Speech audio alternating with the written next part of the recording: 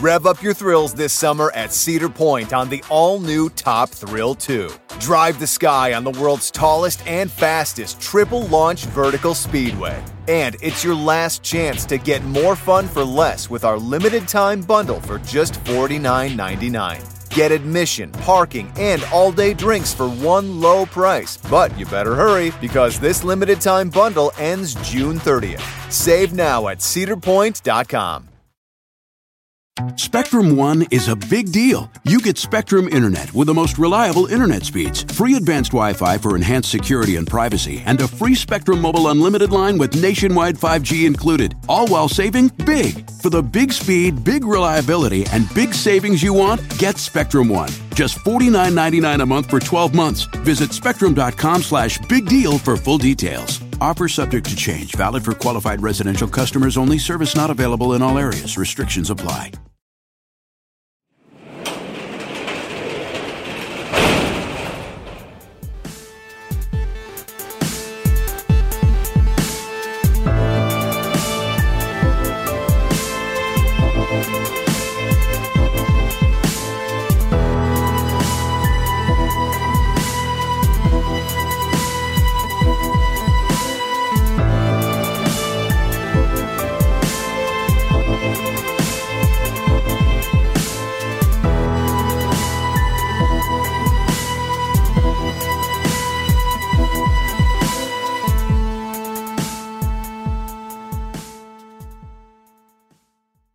Welcome to True Crime Garage. Wherever you are, whatever you are doing, thanks for listening. I'm your host, Nick, and with me, as always, is the least attractive guy on the podcast. He is the captain. I failed to see your humor, my friend. It's good to be seen, and it's good to see you. Thanks for listening. Thanks for telling a friend. Tonight, we are drinking Metal by Trillium Brewing Company in beautiful Boston, Massachusetts, garage grade. 4.5 bottle caps out of 5. This is a great beer for all you hop heads out there. With 8.4 ABV, this is a very hoppy and dry imperial double with hints of tangerine, white wine, and all wrapped up with a smooth, dry finish. And Metal was brought to us by these smooth criminals. First up, a big shout out and thank you to Nicole and Adam, who sent some love to us via airmail. I'm friends with them on Untapped, so thank you to Nicole and Adam. And a big shout out to Kristen from Centerville, Virginia. Next up, we have Nicole. Oh, this is another Nicole from Groton, Connecticut. And a big shout out to the legendary Joel. And Jimmy, no shout out to Jimmy because he didn't want to donate with Joel. So big shout out, big like your jib to the legendary Joel. Also a shout out to Wendy in Wasalla, Arkansas. I'm not going to read her note, but basically, Captain, she is inviting you on a crime spree, which is funny, but it's also very much the opposite of what we are doing here. Well, I read the note. It's very, very inappropriate. We also have Rebecca in Cornelius, Oregon, and last but not least, a big thank you to Joanne from Casey, Australia. So thanks to everybody for filling up the fridge this week, and if you want to buy us around for next week's show, go to truecrimegarage.com and click on the donate button. Full on, man. And can't thank you guys enough for retweeting, reposting, just spreading the word about the show on social media. It means a lot, and it does help a lot. So thank you so much. We like your jib. All right, everybody gather around, grab a chair, grab a beer. Let's talk some true crime.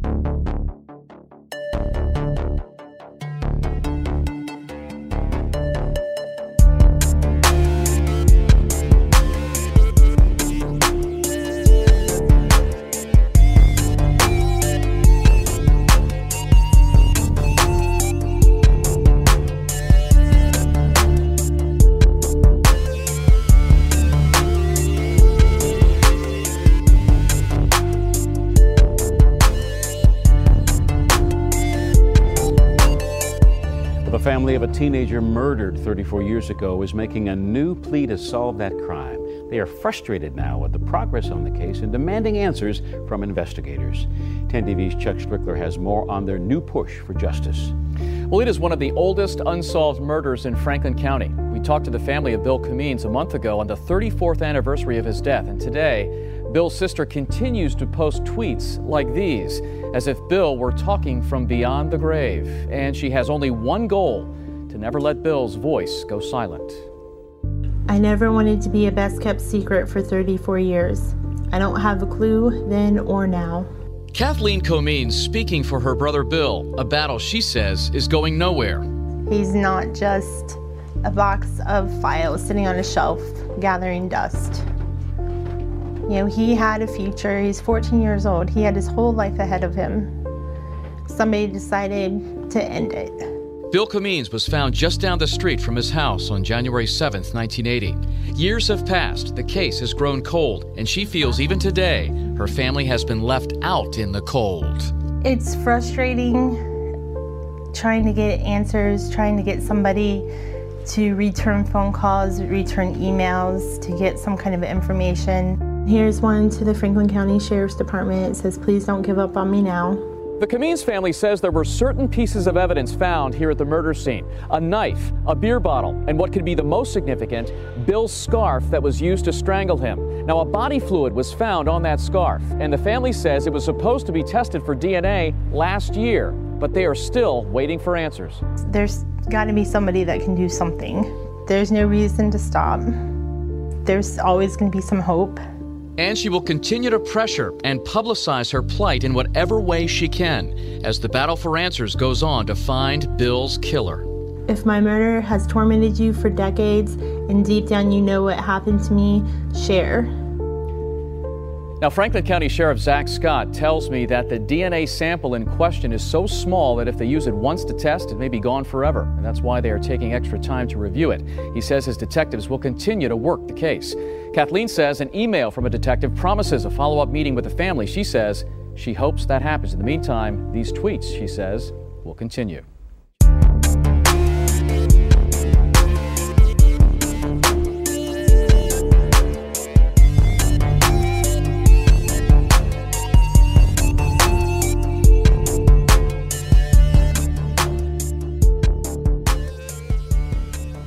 On the evening of January 7th, 1980, 14-year-old Bill Comeans is helping his father work on the family car. He went 2 doors down to get his sister to walk home from a birthday party. This is Bill's little sister, Kathleen, who is only 9 years old. However, the party was not over. Kathleen does not want to come home yet and asks Bill to come back and get her later. Right, so like a good older brother, he's going to come home. And then he's going to tell his parents, hey, I'll go back and get her later. No big deal. And I think the way that this thing went down, Captain, is that Bill's father, Robert, and his mother, the three of them were supposed to go to the mall that evening while Kathleen was at this birthday party. Now, they didn't go to the mall because the family car was not running properly. And at this discovery, his father, Robert, and Bill decide that they're going to stay in the garage and work on the car. Now, throughout this night, Bill will be helping his father, and he even brings his father a cup of coffee. His 2 brothers, he has 2 older brothers, they're at home at this time along with their mother. All are presumably in the house. Now, after bringing his father a cup of coffee for the second time, Bill goes out of the garage and goes to the front porch, front yard area of the property. Well, let's talk a little bit about this neighborhood. I mean, so this is Columbus, Ohio, so we're pretty familiar with this. But those of you that aren't, if you've ever seen the show The Wonder Years, now that show was set back in time a little bit, but similar neighborhood. Yeah, I actually lived in this neighborhood at one time for about a year or so, and you've been out there to visit me during this time, and it's a small neighborhood. And to describe it to everyone, the best way I would describe it is there's very few what I would call like straight roads. It's a lot of winding roads through this neighborhood. And all the houses they're smaller homes, and probably were built in the 60s and late 60s, I would guess. But that gives you a picture of this neighborhood. Small homes, windy roads. The homes are pretty close together. Yeah, and when I was first looking into this case, I thought there would probably be some confusion because, this happened on a Monday, but there was a birthday party. Yeah, well, so what's up with that? Yeah, it's a strange evening to have a birthday party in my mind, but take note of this, people. I'm being honest, shooting from the hip here, because there are some parents out there that are like, you know what, my kid was born on January 7th. We have the party on January 7th. You know what? Take into consideration all your guests and do this thing on the weekend, please. Yeah, I don't know if that happens as much anymore. But okay, so it's Monday night, working on the car. Last time they see Bill is he delivers this cup of coffee, and they're probably trying to settle in for the night. Mm-hmm. And they have work and school the next day. So where's Bill? Well, exactly, because Robert is done. Bill's father, Robert, is done working on the car at some point. He comes inside. He talks to his wife. He expects to see Bill inside the house. Bill's not there. Mm-hmm. She says the obvious thing. Oh, I thought he was out in the garage with you. No, he must have went back to collect Kathleen from this birthday party. Right. They go down to the birthday party. Kathleen's there. Bill is nowhere to be found. They call this into the local police department. Now, we said this is Columbus, Ohio, but this is outside of 270. So 270 is the outer belt freeway that goes around Columbus, Ohio. Mm-hmm. This is what would be called the West Side. And it's typical back in these days that a small police department called New Rome might have actually been the police officers that would have responded to this call. Right, so we have a 14-year-old boy missing. And it's believed, his father would later report that they believed that Bill was probably last seen about 20 minutes or so before they realized he was not at the house. Right, so not long after they report him missing, the police are there. They're going to surveillance the whole area for, I believe, 9:45 or so. Yeah, around 9:45, the police are on the scene looking through the neighborhood. Billy's father and a neighbor and Billy's two brothers would end up finding Bill near train tracks at the end of a dead-end street. Bill is lying face down in a snowy ditch. Mm-hmm. His winter scarf is knotted tightly around his neck, and he is unconscious. This spot, strange enough, Captain, is only about 2 blocks away from the family's home. And as we said, this is near train tracks. So he's lying face down amongst, trash, beer bottles, mm-hmm. rusty car parts, that sort of thing. Bill's brother, Mike, using a pocket knife, cuts the scarf from Bill's neck. Bill's father and older brother, Bob, performed CPR on the young man until the ambulance arrived. Bill was transported to a nearby hospital. The hospital, this is called Doctors West. It's maybe just 2 or 3 miles away, so a very quick drive to the hospital. Mm-hmm. But unfortunately, at the hospital, Bill is pronounced dead. This would be around 11 p.m. at night. The cause of death was listed as strangulation. Law enforcement says other than the strangulation, there were no other signs of violence or a struggle, nor was Bill robbed. Upon arriving at the hospital, law enforcement was working with 2 theories. Either Bill was murdered or this was some kind of suicide. Mm-hmm. Now, it wasn't until April 22nd that they released... I don't even think they even said suicide, too. I mean, wasn't at some point they thought it was possibly an accident? Yes, you're exactly right. But upon arriving at the hospital, these are the 2 theories that they're working with. It wasn't until April 22nd that they released the coroner's report. The coroner ruled the death a homicide. The cause of death was actually, I said strangulation earlier, but the cause of death was actually cardiac arrest due to compression of the neck by ligature. Mm-hmm. What does that mean? Okay, so basically he has a heart attack because there's extreme trauma to the body. Mm-hmm. You're cutting off the airway. He's unable to breathe. And this brought upon this heart attack that ultimately killed him. Right, but that's probably by more force than if he accidentally, tightened the scarf around his neck too tight. Mm-hmm.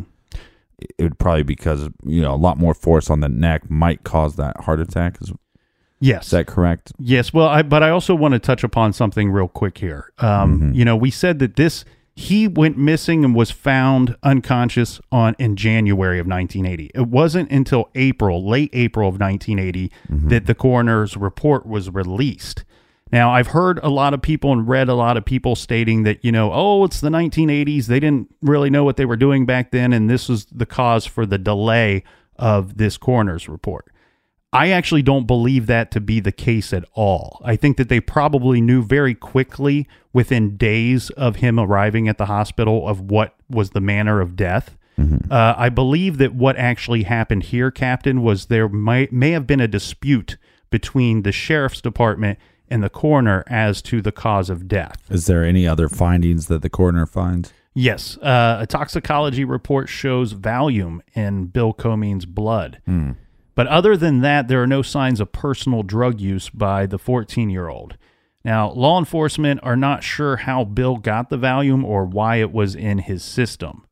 The coroner publicly declares the death a very bizarre case, and we're going to see why very quickly.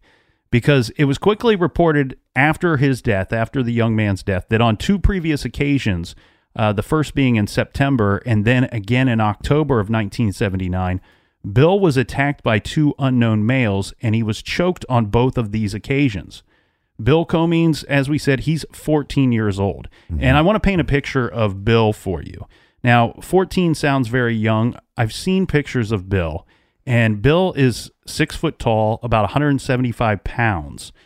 He's a freshman at Westland High School. He's, from all accounts, he's the teachers say he's a perfect student. His parents say he's a perfect child. He played the piano. He was in the school choir. He was a newspaper boy. Yeah, he had a newspaper route for some time. Now, I do want to touch upon this 6 foot tall, 175 pounds, because I've seen pictures of Bill. He does not look 14 years old to me. He looks 17 or 18. He looks almost like a grown man. When you picture a freshman in high school, you typically don't think to see somebody 6 foot tall, 175 pounds. So he's a tall, big kid. Let's talk about these attacks that took place in September and October of 1979. Now, Bill received some threatening notes at school. It's reported that he received 3 to 4 notes that were found in his locker. These were given to detectives eventually. Some of these were typed, some were written, and some were cut from pieces of magazines. Now, Bill's best friend and his girlfriend also received a note in their lockers. These notes were typed in red ink, one saying that blood will spill, another saying Bill has 3 months left, so P.S., make the best of it. The note that said that Bill had 3 months left is the note that was delivered to his girlfriend's locker. Well, it seems like somebody has way too much time on their hands. The other thing, Captain, there is one note that was found at Westland High School after Bill's death that says, "You are next," signed with a red S. This is according to Bill Comeans' parents, but I also want to state that the deputy... Wait, hold on a second. So there was another note that was delivered after his death that says, "You are next." We don't know if it was delivered after his death. It was found at the high school after his death. Now, the tricky thing here is... So it wasn't delivered to anybody. That's what I'm trying to get at. Here's where there's a big problem. There's little details about this note, and that is because we have Bill Comeans' parents saying that this note was found after his death at Westland High School. We have the sheriff's deputies who would not discuss this item, nor would they confirm even having found this. Right, so we don't even know if it exists. So it's in big time dispute here whether this thing was real or not. Played the bass big time. So I want to talk about these assaults. The first took place on a Wednesday. This is September 5th, 1979 at approximately 8:30 p.m. Bill was on his way home from a friend's house. He decides to cut through the woods behind an elementary school. Bill is on his bike. He's riding his bike. He's on a trail that's about 50 yards behind the school when he is knocked off of his bike by what he would say is 2 men that were unknown to him. They approached him from behind. Once they attacked him, they tie a plastic garbage bag over Bill's head and wrap a bicycle inner tube around his neck. Bill almost blacks out from this attack, but eventually he starts to break free before he can black out. When this happens, these 2 dudes that attacked him in the woods took off. When Bill gets home, he has obvious signs of bruising. The police are called regarding the attack. The attackers reported, but the police go to the scene. They find Bill's bike, they find the inner tube, and they find the bag that was placed over Bill's head. They found a note there saying he was warned. Bill was unable to describe the 2 men that assaulted him. Okay, so normally you could be able to tell right away the individuals were black or white. So he's not able to say that? I couldn't find any reports where they say, these are white guys, these are African-American guys. Really, there's no description of these people at all as far as public records go. Well, and normally, too, it's like you might not be able to tell if the guy is 16, the person that attacked you, if they were 16-year-old or if they're, but you can normally, break it down and go, well, they're in their 20s or 30s. That's one of the many frustrating things regarding this case. And what if Bill knew and just was afraid to actually state anything? There's a lot of speculation regarding that. Let's talk about the attack that took place on Monday, October 22nd, 1979. This is the second assault, and you could possibly call this the attempted murder of Bill Comeans. This takes place at approximately 6:30 p.m. Bill is out collecting money. Like the captain said, he had a newspaper route, and he was going door to door to his different customers, and he's collecting money. Now, he's not on his bike this evening. He's on foot. He says that at some point while he's out collecting money, two men who were driving an older model vehicle, he described this as aqua or turquoise in color. Two men jumped out of a car and they jumped him from behind. They attack him and then tie a rope around his neck and throw him into some bushes. Billy loses consciousness and he blacked out for about 5 to 6 hours. Once he regains consciousness, Bill walks home and he arrives around 12:30 or 1 a.m. that morning. Bill has rope burns on his neck. He has a gash on his face and broken blood vessels on his face as well, to, obvious signs that this guy was choked and knocked out. Bill files a police report and describes the assailants as two white guys in their late teens or early 20s. He's also taken to the hospital at this time where his injuries are noted. This was probably part of the police report. And so he's attacked twice. Both times the police investigate, a report is filed, and at least one of these occasions he seeks medical attention because of the attack. Bill would ultimately end up quitting his paper route. I understand why. And just 4 days after filing the report, Bill is asked to take a polygraph test. Now, he has to take this test. This is at the BCI office, the Ohio BCI office, which is in London, Ohio. There's a lot of questions about these two attacks. The sheriff's department, and let's kind of clear this up a little bit, because I said earlier the New Rome Police Department would more than likely be the ones responding to the missing report of Bill from January of 1980. New Rome is a tiny little area, and they only had part-time police officers back then. It's bigger than parts unknown, but it is tiny. Yeah, and the best way to describe these police officers, picture Boy Scouts in cop cars, is pretty much the way I would describe the New Rome Police Department. They're part-time. They really only issue traffic tickets. They don't really investigate any type of crime. Later, and I don't know there's probably a New Rome cop listening right now, mad as hell. Well, there can't be, because New Rome no longer exists. At some point, it was absorbed by Prairie Township. You got me there. There you go.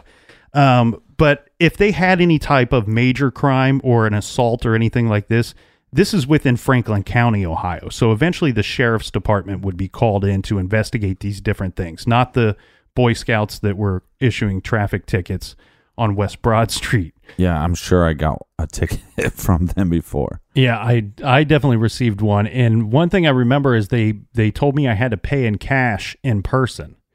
And my ticket was for not having being able to provide proof of insurance. I was pulled over for who knows what, but that ends up being the ticket. I didn't have my insurance card on me at the date that I was pulled over. Now, in Columbus and in most cities, you can just go to the court and prove that you had insurance at the time you were pulled over, and then they take away the ticket. My situation with New Rome was I showed up. I'm like, look, here's my proof of insurance. They're like, we don't care that you have insurance. You were pulled over for not having proof of it. You need to pay that ticket and pay it in cash.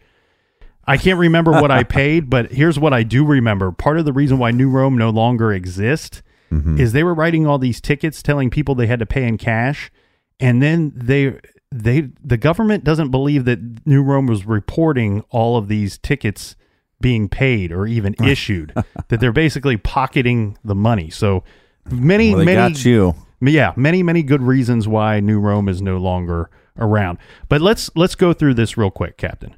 So we have a dead 14-year-old boy, Bill Comeans. Mm-hmm. He's found face down in a snowy ditch. His scarf is tied tightly around his neck. Death by strangulation. Exactly. And then we also find out that on 2 previous occasions, this same young man has been attacked by what he describes as 2 men who attack him, and both times trying to choke him to death. Yeah, first time trying to put a bag over his head and then tie the bag, tight. And then the other time trying to strangle him with a rope. Where he blacks out for 5 to 6 hours. Yeah. Did they report him missing that day? So here's a big problem with this case.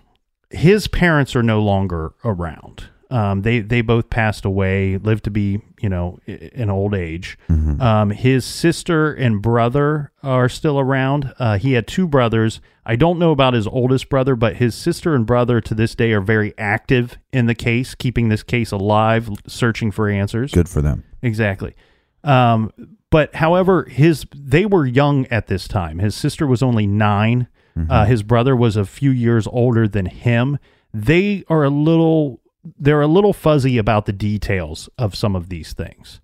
And there's also been a lot of people that have kind of come out of the woodwork saying, well, if my son was attacked on 2 separate occasions, I would have moved. I would have mortgaged my home and moved to another neighborhood. And sure, you would have. Okay, let's not fault these parents. I don't find any fault in what the parents did or did not do. No. Okay, let's be clear about this. The 2 times that he was attacked, both times it was reported to the police. That's what you're supposed to do. At least one of those occasions, Bill received medical attention, if not on both occasions. Right. So I don't know what more you expect of parents to do. You report these things to the police, and then you hope that the police are out doing their job. The problem with the police is the victim is unable to describe these guys. The best description that they get out of 2 attacks is that it was a aqua turquoise car with some white dudes that may have been in their late teens or early 20s. Yeah, but it kind of sounds like you're faulting Bill. I mean, I think there's probably some reason that he didn't want to come forward with some information. But yeah, there's ways to toughen up your kids too. I mean, you could have sent Bill to the Cobra Kai dojo. Yeah, but it's also, I'm not faulting Bill. What I'm saying is there's good chance he may not have, he couldn't provide a better description because he didn't know who these guys were. Mm-hmm. He was attacked.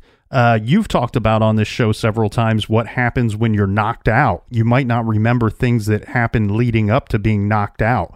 I don't know what happens when somebody's choked out or strangled like that to the point of losing consciousness, that they might not be clear about what happened to them. It's pretty easy then when you come to be pulling the inner tube off of your neck and the bag off of your head, mm-hmm. and realize that that's how you were choked or strangled. There is so much more to get into, and this case is just heating up. We'll get right back to this right after this quick beer break.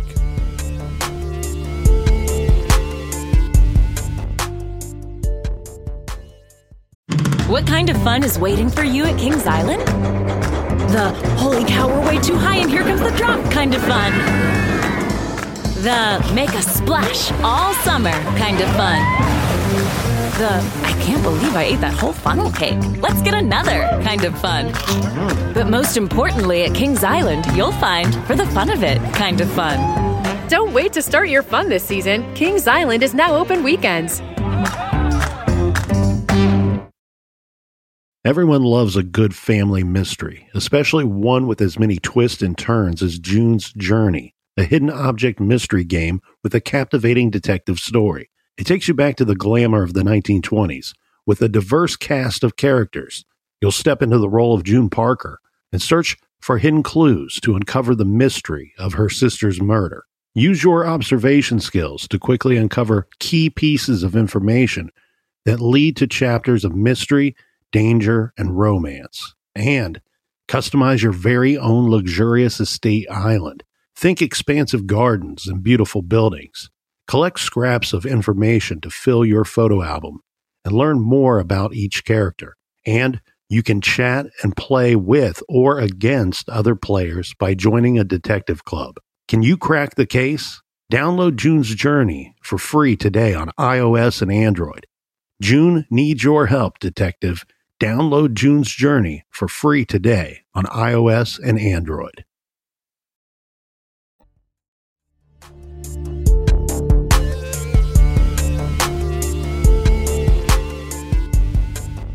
All right. Cheers, mates. Cheers. Full on, mates. Full on cheers, mates. Okay, so let's jump right back into this, Captain, because this thing's pretty big, I think. Mm-hmm. Let's take into account that the sheriff's department, they're currently investigating that Bill has been attacked on 2 separate occasions. This is before he's found murdered or found dead at the end of that dead-end street. They were also investigating the letters, these notes that Bill received at school. They were investigating all this before he's found dead at the end of that street. Now, after his death, the Franklin County Sheriff's Department, the detectives, they're on record stating, quote, that we are interviewing persons close to Bill. And the reason being is at this time, they're still struggling to determine if they were dealing with a homicide or a potential suicide. So for the first part of their investigation, they interviewed just about, if not everyone, that would have known Bill. They interviewed his family, his friends, and school officials, and they said, quote, persons interviewed describe Bill as a perfect student, a perfect child, a perfect citizen. So I really firmly believe that they could come up with no apparent reason for his death whatsoever. Even though they couldn't decide if this is a homicide or suicide, there's no reason for this 14-year-old boy to be dead. And I believe that is why that they waited so long to have the coroner release his report, ultimately ruling the situation a homicide. More evidence is going to come in backing the idea that this is a homicide and not a suicide, because his neighbors are going to start getting threatening letters. This is a crazy thing, Captain, because on July 21st of 1980, neighbors on Maple Drive start receiving threatening letters or notes. Mm-hmm. We say Maple Drive. This is the same street that Bill and his family lived on. It's reported that 13 to possibly 19 notes of these threatening letters or notes were received by 8 different families, all very near the Comeans' home. Some families received identical notes on the same days. Some notes were mailed. Some were delivered in person at night. Notes were found on porches and on cars. So up until September of 1980, these notes were mailed, but the first note that was delivered in person at night was discovered on September 9th, 1980. Police were looking at the handwriting on these notes. The handwriting is described in 2 ways, 2 very different ways. One being crudely printed, and there's also notes that are neatly penciled on pieces of cutout envelopes. These notes are submitted for analysis, which reveals that the letters were all written by the same person, even though some crudely and some neatly. Right, but were these letters connected to the original letters? Let's go through that, because there is some wording of these notes that would make you believe that they could be connected. And keep in mind, Bill Comeans is receiving these threatening letters, and then he's killed. Most of these letters are brief. They're simply just 3 or 4 words on a lot of the notes. The messages that were reported in the newspaper at the time were as follows. Parents should guard their children carefully. This one is signed X. The next note is time is short. Now, I want to note here that 7 different girls and women in the neighborhood, which the ages range from 7 all the way up to 50, received these letters addressed to their name. Mm-hmm. Some of the other notes said all have been warned. One said death in October. One said you are next. And the other one said it's time. This one was left the night before Halloween. This, of course, just some of the notes received, because they didn't report all of them to the newspapers. Police say that they did believe that the letter writer could possibly be the killer of Bill Comeans. On November 2nd, law enforcement took the notes to Syracuse for a psychological profile of the letter writer. Here's where things... Well, that's kind of difficult, too, when the letters are so short. Yeah. Well, here's the difficult thing, too. Mm-hmm. Because in December of 1980, they arrest somebody for writing these letters. A 54-year-old woman who lives on Maple Drive was arrested for writing the threatening letters. She wrote all of them. So how did they catch this crazy old bat? Well, remember, they did the psychological profile. And they've not said this in the papers, but here's what I believe. I believe that what they came up with in the psychological profile is that probably one of the persons that have received letters or received the notes themselves was the author of all of these notes. So what they end up doing is they go back, and everybody that received a note, they ask them to submit a handwriting sample so they can compare it to the notes found. Clever. So 54-year-old, this is Aileen Tope. She decides she's not going to submit a handwriting sample to the police. So they get a search warrant, and they go to where she works, and they take items from her desk, basically collecting handwriting samples on their own without her help. They determined that she wrote these letters based off of items that they found in her desk. Well, and the letters probably smelled like cats. Well, Aileen Tope was a state employee. She worked for the Ohio Department of Taxation. She lived with her husband, who was a retired mail carrier. This is Willard Tope, 56. He probably had him deliver the letters. They had 4 adult children at this time when she's arrested, 1 daughter and 3 sons ranging in age from 22 to 30. I believe the daughter was the youngest of their children. They lived in their house on Maple Drive for 7 years. They knew the Comeans. Actually, Mrs. Comeen describes Aileen Tope as a friend. And so then why is she writing these letters? Because she's not really a friend, I'm guessing. This is after the fact that once it's discovered that she was the writer, the mother states, Bill Comean's mom states, she was once a friend. Now she's somebody I don't even want to see ever again. They lived or smell. The way that Bill's sister Kathleen describes the neighborhood. The Topes would have lived not directly across the street from them, but across the street in a house over. Right. So they lived very close to the Comeans. A little more background on Aileen Tope. She before she wrote the letters, before the letters started showing up, this is back in 1973 and 74, she had several nervous breakdowns. After being caught as the letter writer, she was diagnosed as having dual personalities. She spent 3 weeks in a hospital. And then she got all better. Well, she was, or her family was, one of the first people to receive these threatening notes. The notes were delivered between July 21st and October 31st of 1980. She's caught for this in December of 1980. So she even participated in the investigation in the sense that she spoke with police on several occasions, and she also talked to the newspapers when the people in the neighborhood were receiving these notes. She told the Columbus Dispatch that this is some kind of sick joke or somebody is ready to go off the deep end. That's what she's quoted as in the paper. She told the police she was receiving threatening phone calls, and prowlers were lurking around her home at night and attempted break-ins to their home. Well, I wonder if maybe with the mental issues she was dealing with, if this, because Bill was murdered, maybe this triggered something inside her. And again, maybe she was friends with the family and that was a bigger trigger. And therefore, then she became mentally unhinged because of this murder.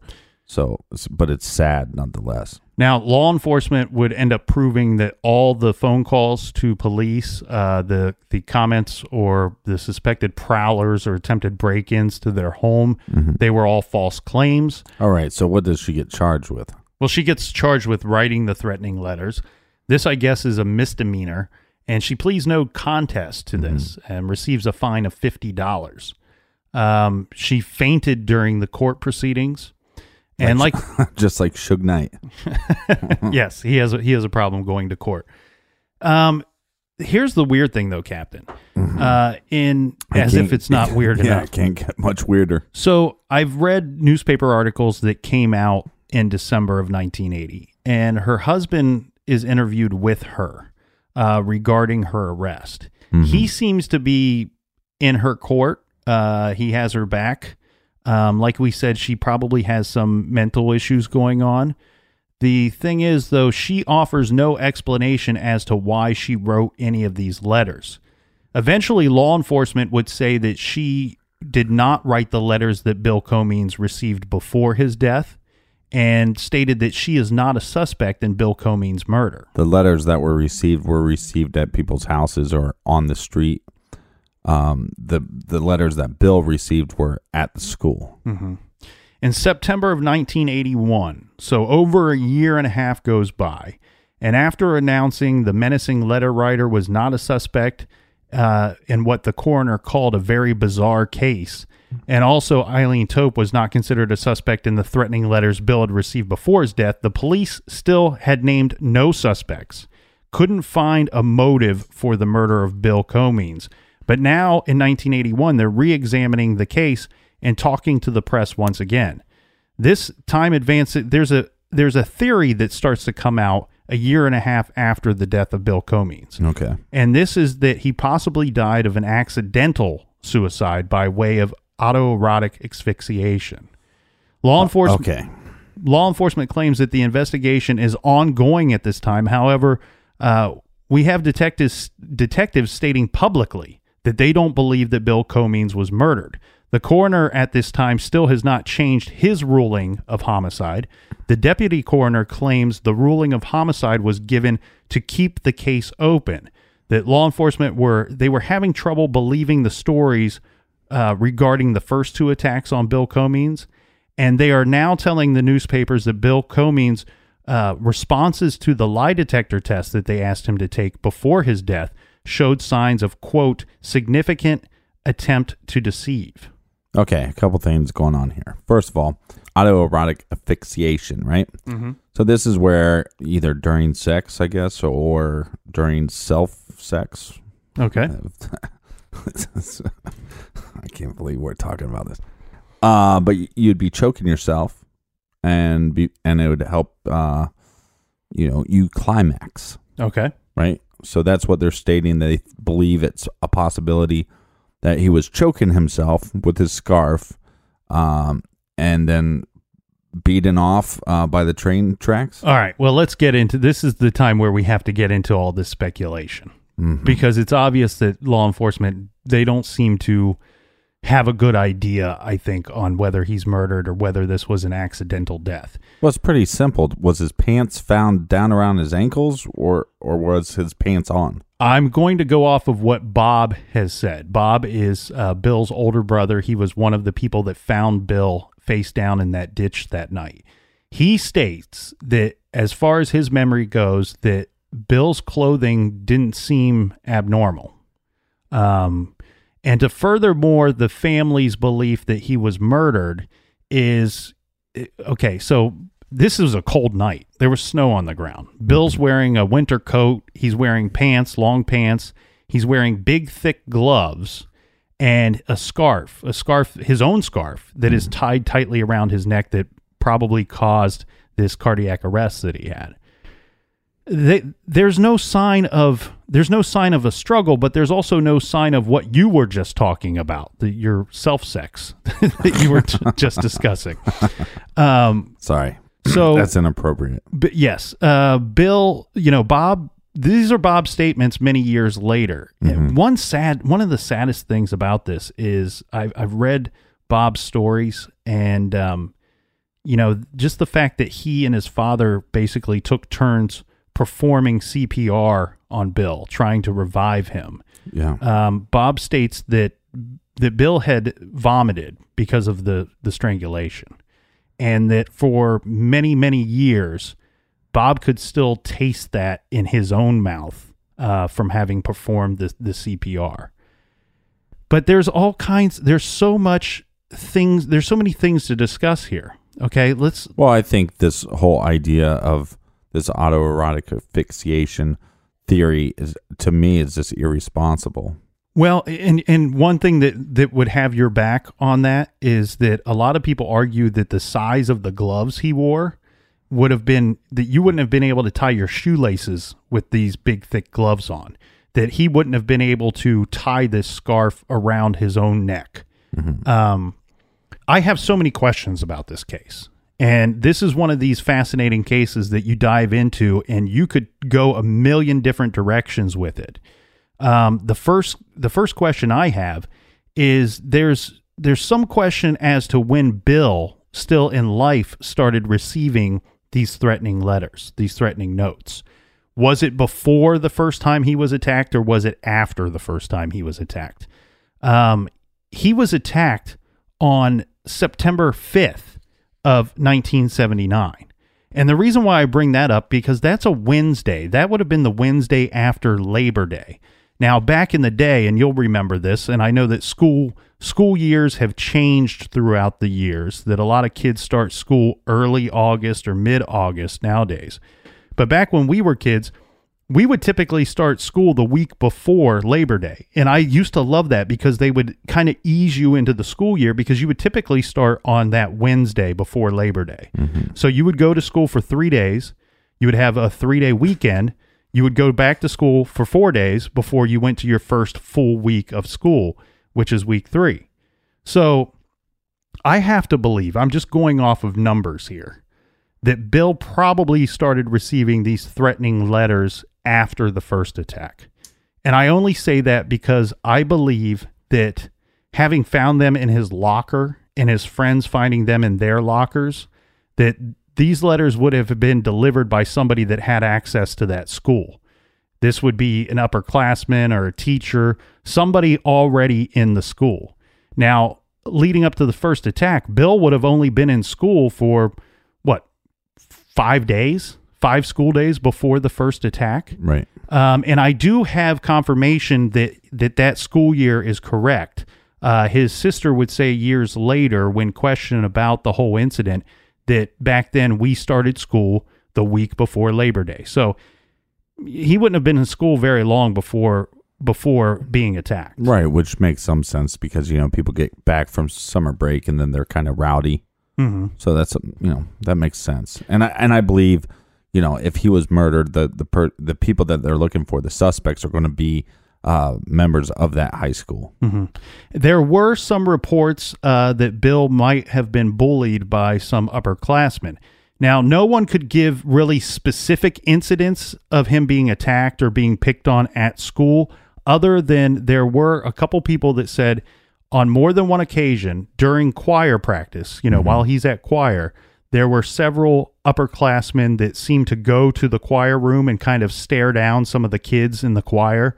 Yeah, because Bill being one of them. Right, because when you go to high school, you normally have like freshman English class. Well, who's in freshman English class? Freshmen, right? Mm-hmm. You have sophomore math class or whatever. There's those classes that have an overlap. So choir being one, or like jazz band, or like even gym class sometimes would have an overlap. Right, so this would give Bill the opportunity to be in contact with some of these upperclassmen. You're exactly right. Okay, so let's talk about these notes, and let's talk about the things going on at school. Regarding the notes that he received before his death, these are items that are being held somewhere in an evidence locker in the Franklin County Sheriff's Department. These are notes that his remaining family members are a little unclear of, and they're not actually certain that they've seen these notes. So Kathleen and Bob, who are active in this investigation, are not really able to clue us in as to what these notes are. We have some vague descriptions of these notes, but like I said, some of them were written, some were typed, and some were letters and words cut out of magazines and newspapers. The Sheriff's Department does not comment on these letters, other than stating that they were investigating if Bill was the actual author of these letters. Mm-hmm. And I say that because remember the polygraph test that they gave Bill, mm-hmm. that they requested of him?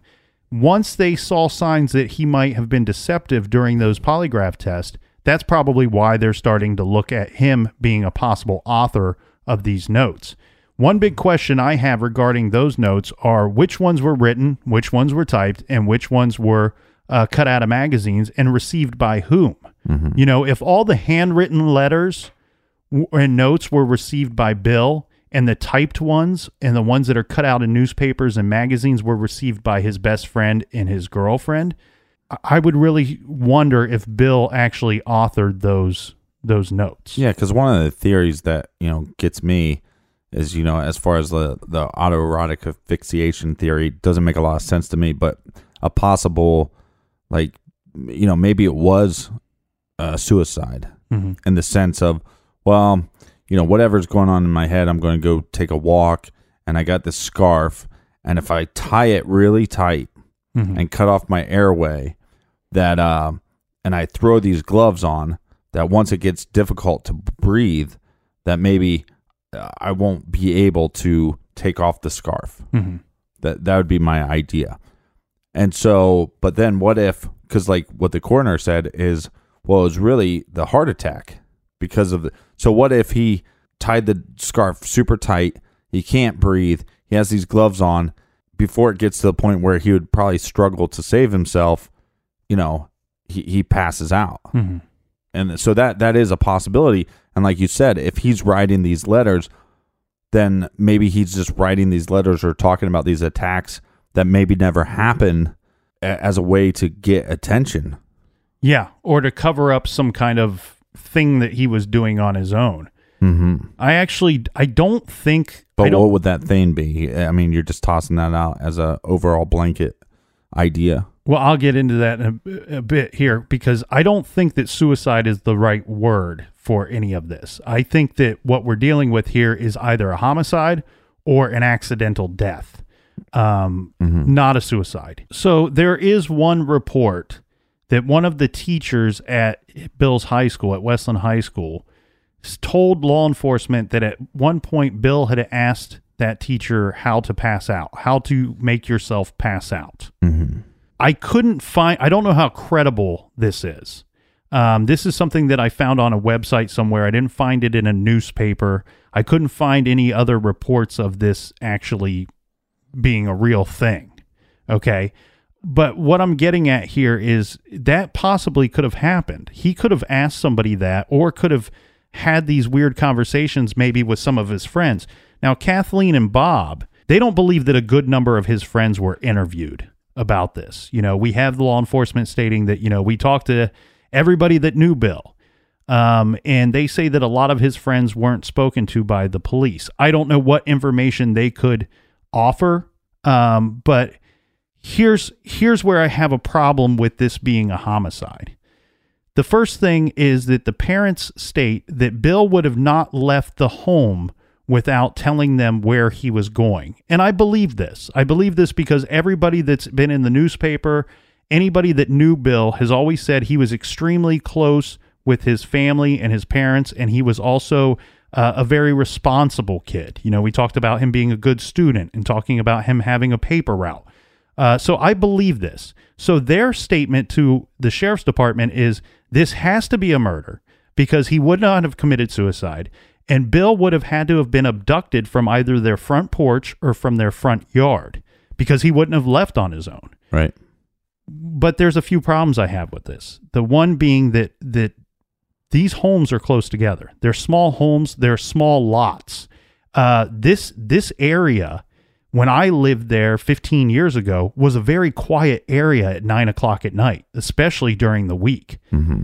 If Bill was abducted, you would think that somebody would have heard something, that there might have been a struggle. Bill's 6 foot tall, 175 pounds. I feel his father's in the garage with the door open, working on the car. It almost seems to me like if he was abducted, all Bill would have had to do, especially after having been, in two situations like this before, already being in fear, all he would have had to do was shout out or yell or scream, and his father would have heard him, or a neighbor would have heard him. So I have a problem with the family's thought that he was abducted and then later found strangled to death. And I'm going back to the first two attacks as part of this problem. One being the night that he was coming home from his friend's house where he was attacked in the woods, and somebody places a bag over his head and an inner tube around his neck to choke him out. I have a problem with the inner tube. That seems like a strange thing for an attacker to bring to an area in the woods, maybe lying there waiting for somebody. I mean, how would you know that The letters to me, if Bill's receiving threatening letters, it almost seems like Bill is targeted. Maybe he was targeted after this first attack. I don't know. But having the inner tube there seems like a strange thing. It doesn't seem like a strange thing to me with somebody being on a bike. Bill might have had an inner tube. You know, a lot of people will bring an inner tube with them in case they get a flat tire out somewhere. They can change the tire themselves and ride home. Well, right. So you're saying that possibly he's playing like the blackout game.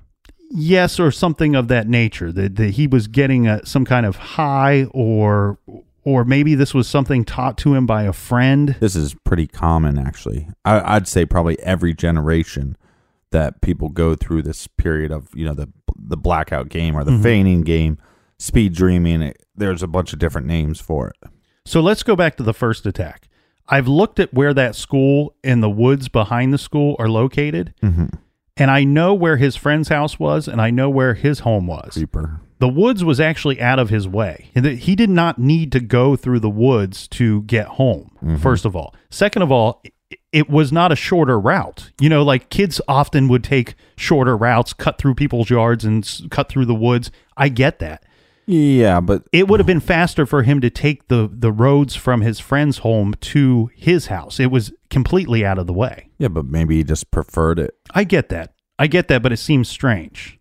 And then second of all, we have the second attack. He's out on his own, and he's unaccounted for 5 to 6 hours.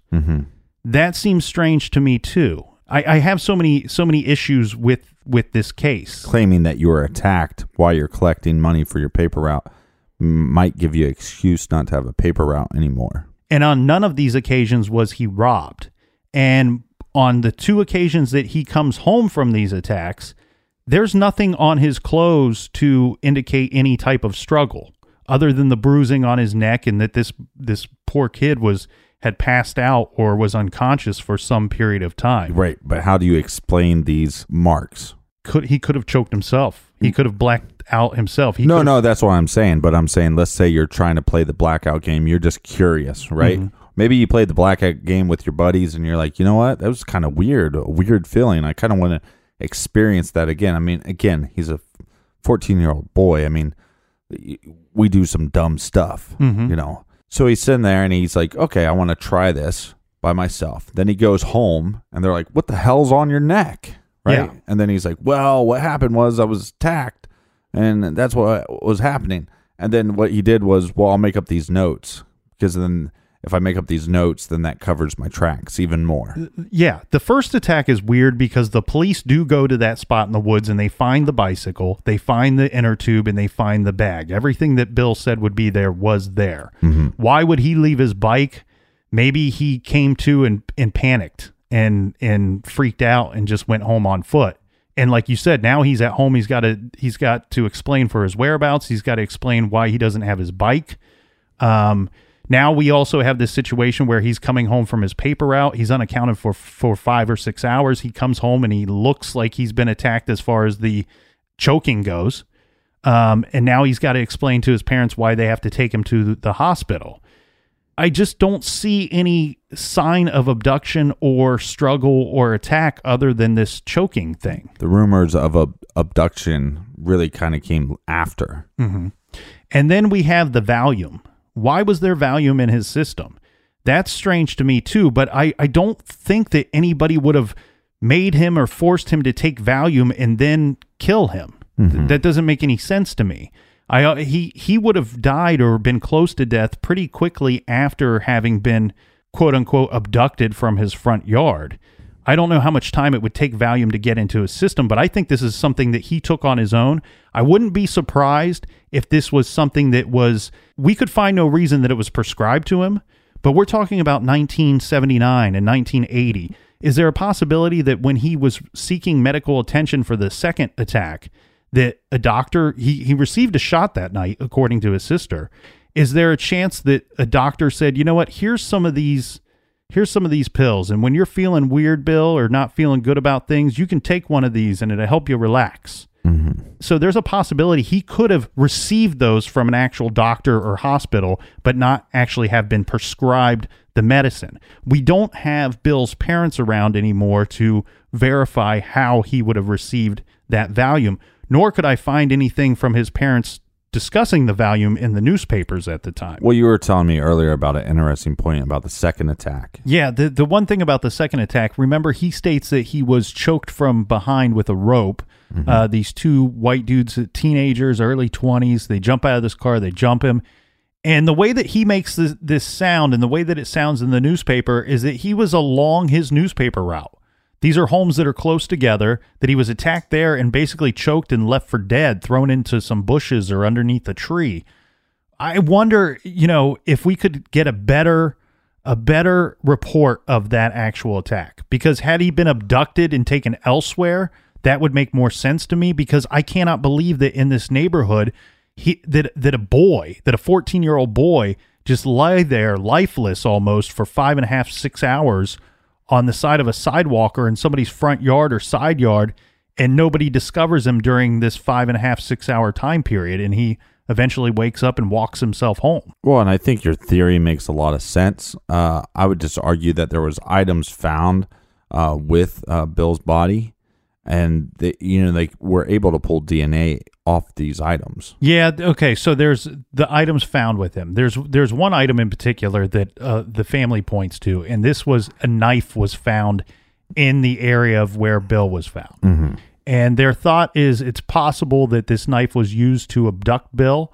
That's why he was silent during the abduction, and that whoever killed Bill would have thrown him there into the ditch and then discarded of the knife before leaving the scene. Well, and there's possibly DNA on the scarf as well. Correct. So I've seen several reports that in late 2013 and early 2014, they were going to test these items. As early as 2012. Okay. I've heard conflicting results on these tests. Mm-hmm. I've heard some reports that the items still to this date have never been tested. That's the main rumor that I hear as well. And then the other rumor is that these items were tested and they weren't able to come up with any new leads based off of their findings on these items. I wonder, as far as the knife goes, let's describe this knife. It was described by Kathleen, Bill's sister, as basically a knife that you would find in somebody's kitchen. It had a wooden handle. It was not a knife that the family recognized to be from their home. Mm-hmm. It also could simply just be trash. This was along the railroad tracks. He was found, there were beer bottles in the area. There were car parts. Possible that this could just be trash. Well, and one of the other rumors about the DNA is that there was not enough to sample, that they would have this destroyed. And it's funny to me because think about how many cases that we cover and we learn week by week, we learn something. Mm-hmm. And what did we learn last week? Was it PCR? Yes. So, you're reading about this case and they go, well, we don't have enough DNA evidence to test it. We're afraid we'll contaminate it. And then you go, wait, but PCR is like basically a photocopier. So why aren't we implementing this in this case? And if it's about money, I think the thing, maybe not the knife, because like you said, it's a very good possibility that this knife was just thrown out as trash or just left there. Some kids were playing with their mom's kitchen knife and just was like, just leave it here. Littering. Don't do it. That's what it comes down to. A bunch of litterers. Pick up your trash. You piece of trash. No, so I agree with you. There's those items there that to me are sketchy. But I think the thing here is if we can pull DNA evidence off of his neck, his scarf, anything that they could get that was connected to him, not on those surroundings, but connected to him. If they're able to test that, if they're not, but they're able to duplicate it with PCR, then do that and then test it. Now, is there somebody else's DNA other than Bill's?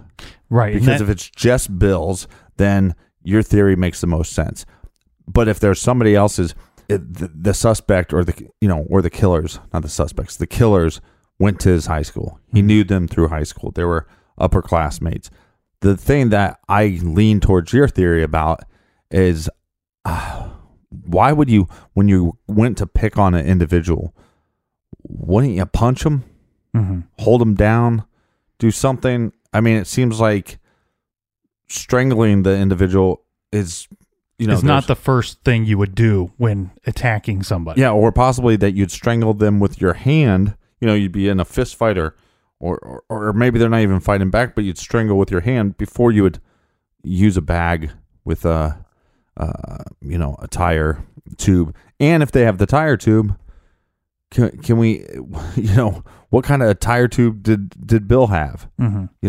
So I don't know. I mean, it leans that way. The only reason why I lean that way, because I would assume that if somebody's bullying him, that there would be a punch or something thrown first. Bill would have a black eye, not just marks around his neck. Yeah, and okay, I'm going to go back to the DNA real quick before I get into the bullying. But the DNA that you're talking about that was found on his scarf was reported as some kind of bodily fluid, right? Which could have been the puke. That's what I'm getting at. We now know that Bill vomited at some point, and it very well could have been Bill's vomit on that scarf. So I question that, and I'm like you said, let's test that stuff, and if it's Bill's, we got to move on from this thing. What's irresponsible here is that I really feel that we're 30-some years later, and I think there's enough to question if this is a homicide or not. I would love for law enforcement to come out and say definitively one way or the other. It remains technically a homicide because it's on the books as such. That's what his sister believes it is as well. And so does Bob. And I believe his family always believed that he was killed and that he was murdered. I don't mean to go against his family at all. I simply just want answers exactly like they do. Regarding the bullying, you mentioned something, that this would have had to have been upperclassmen. I agree with you 100% on that. The other thing is, if these people were they weren't just upperclassmen. If he was in fact murdered, it wasn't just somebody that had access to his school, that attended his school. Mm-hmm. This was also somebody that fit into that neighborhood, that didn't seem out of place in that neighborhood, because there's nobody other than Bill on 3 separate attacks to say, hey, I saw this guy or these guys or these group of people driving around in this aqua-colored older car that he said was probably a Ford Falcon or something that looked like a Ford Falcon. Do yourself a favor. Google an older model aqua Ford Falcon. That could not have been a common car back in 1979, 1980. Mm-hmm. Not the pictures that I saw. This is a car that, in my opinion, would have stood out. This is a car, in my opinion, that had they gone to the school, they probably could have asked about 50 people and said, you know who drives one of those? So-and-so drives one of those. Yeah. It would have been an easy thing to come up with.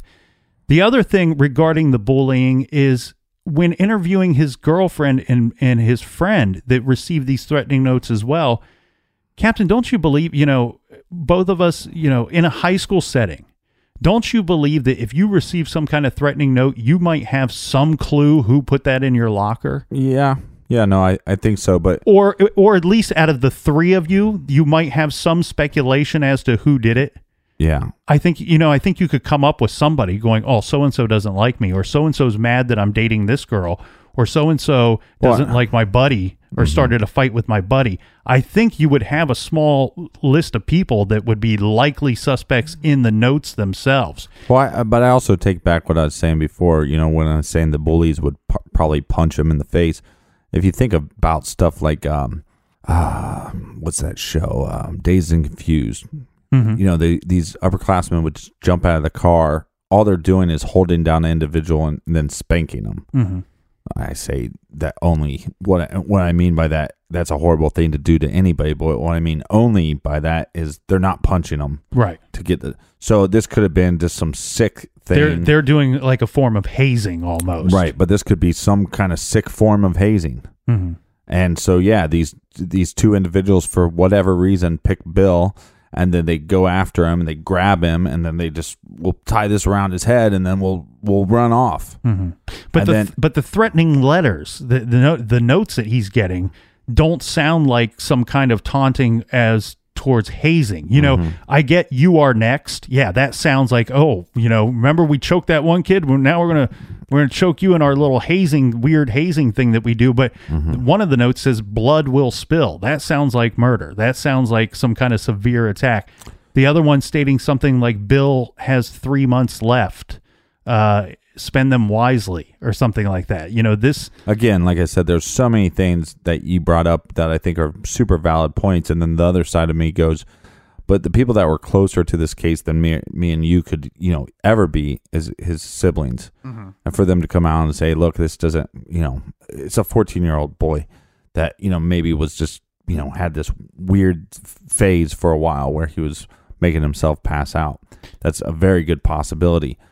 There is a good possibility that he was just being harassed by somebody, and that these individuals, for whatever reason, maybe it just started out as a haze, and they're like, oh, well, this actually went too far. Now we got to get rid of him. Mm-hmm. And that's a good possibility too. But I think, what his sister's doing is she has a Facebook page. They've posted a lot of information about that school. And now what's great about like web sleuthers is they can actually go online and pull up the yearbook for Westland High School, Westland High School in Columbus, Ohio, and look through these pages. Yeah. And if he was murdered, to me, 100%, I believe you'd find those individuals in that book. Well, I think a big problem with this case is Aileen Tope, the one who started writing these other letters that were not connected to anything. I think that the police probably had their suspicions as to whether this was an actual homicide or not. Mm-hmm. And I think once those letters started, well, there was a big scare in that neighborhood by people receiving these letters, and even by people that weren't receiving these letters. And so the police had a job, they had a duty to that community to go in there and determine who's writing these letters, because everybody in the neighborhood immediately thinks these are coming from whoever killed poor Bill Comeans.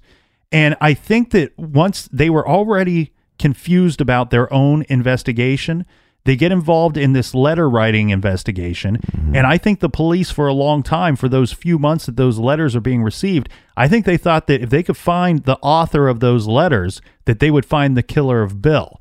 And when then that didn't work out, when that turned out not to be Bill's killer, I think maybe they reverted back to their original thought of this might not be a homicide. Right. And what I mean, where I think a big interruption is Aileen Tope, is I think that those months would have been better spent. They definitely did a lot of work on this case. They did a lot of work trying to figure out who that letter writer was. Well, they could have spent those hours and those days going back and actually clearing up within a year, within months of his death, determining the actual cause of death and maybe getting it right.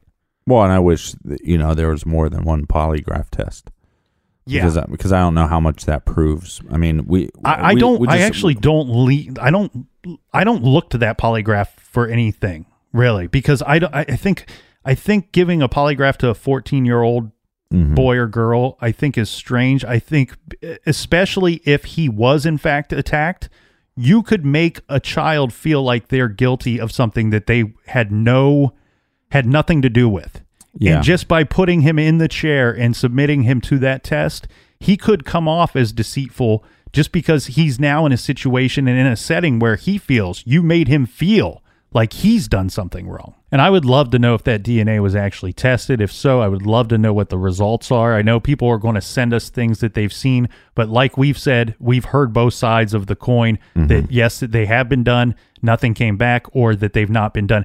I worry that the sheriff's department, this many years later, believes that it's not actually a homicide and they might not be technically working the case. If that in fact is their stance on it, I would love for them to say, you know what, Comeans family, let's sit down, let's review the boxes of evidence that we have. Let's review this together, because they are owed some answers. They are owed some answers in this case. And they're owed closure, Even if it's just law enforcement coming out and stating, yes, we are on your side, we believe this was a homicide, or no, we still think that this was an accidental death. And all the people that write suicide, or even the autoerotic asphyxiation stuff, I think that's a little irresponsible. I think that this, in my opinion, I lean towards accidental death here, and I think that's the right term. I welcome anybody else's thoughts on it, because when I sit down and look at this thing, Captain, my opinion changes daily as to whether he was killed or whether this was an accidental death. Yeah, well, again, I think sometimes people throw out these theories and they have no evidence to back it up. So, I think, I do think like I said before, there's enough information online, and that maybe that the web sleuther community could help out in some way.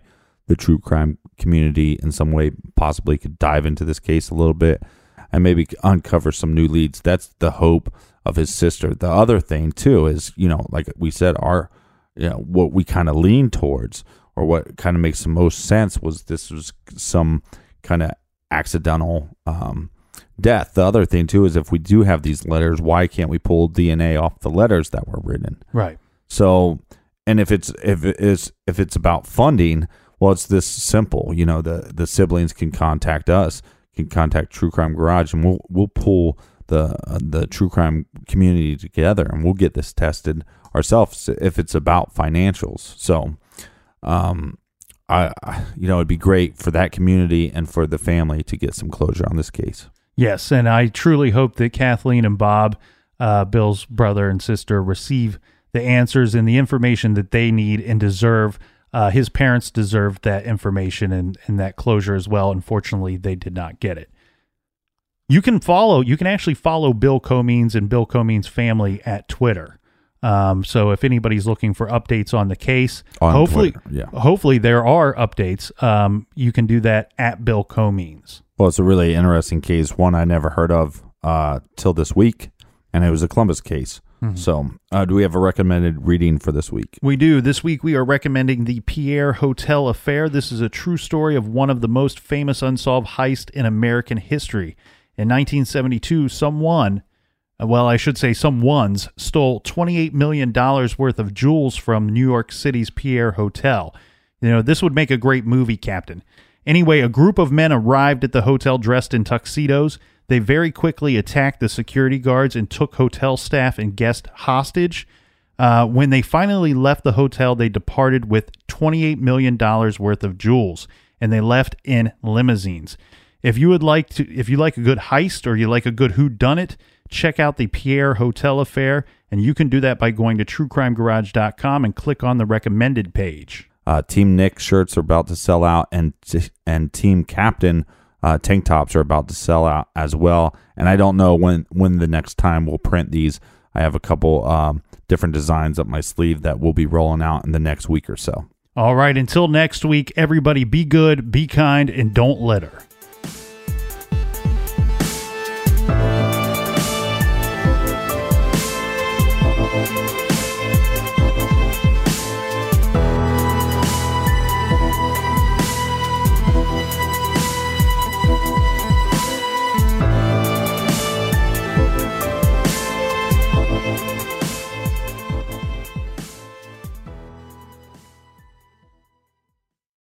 Look around. You can find cars like these on AutoTrader. New cars, used cars, electric cars, maybe even flying cars. Okay, no flying cars, but as soon as they get invented, they'll be on AutoTrader. Just you wait. AutoTrader.